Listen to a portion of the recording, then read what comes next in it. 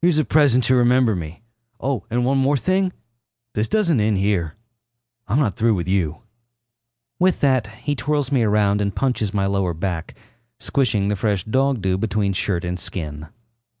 In seconds the crowd disbands, and Miss Kohler is upon me for the second time today. "I may have guessed. Why is it that I always find you at the center of trouble these days, Mr. Times?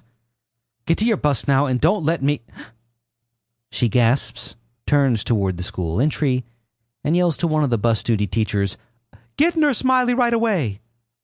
I follow her gaze. Daniel is curled in a fetal position on the ground, shaking uncontrollably, blood oozing from an open gash on his head. Miss Kohler kneels next to him, applying pressure to the wound with her scarf. He continues to convulse. Oh my," she whispers, trying to keep the scarf on Daniel's jerking head. Seizures are one of the characteristics brought on by Daniel's unique genetic condition. Though this isn't the first one I've witnessed, it is still difficult to watch his whole body writhe, blood running down his cheek and passing his open but completely white eyes, his pupils having rolled up into his head. The stream of blood oozes into his gasping mouth. I kneel next to Miss Kohler. "Will he be okay?" "I don't know, Jeremy. Get Nurse Miley."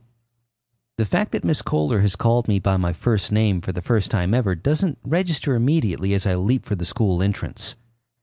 I've taken 2 steps when Nurse Miley and Mr. Shumway appear through the front doors. Though their walk is lively, it's still too slow. "Hurry! He's bleeding all over the place!" I screech, effectively prompting a run. As Nurse Smiley starts treating Daniel, his last words tear through my heart again. "No, Jeremy." There's no holding them back.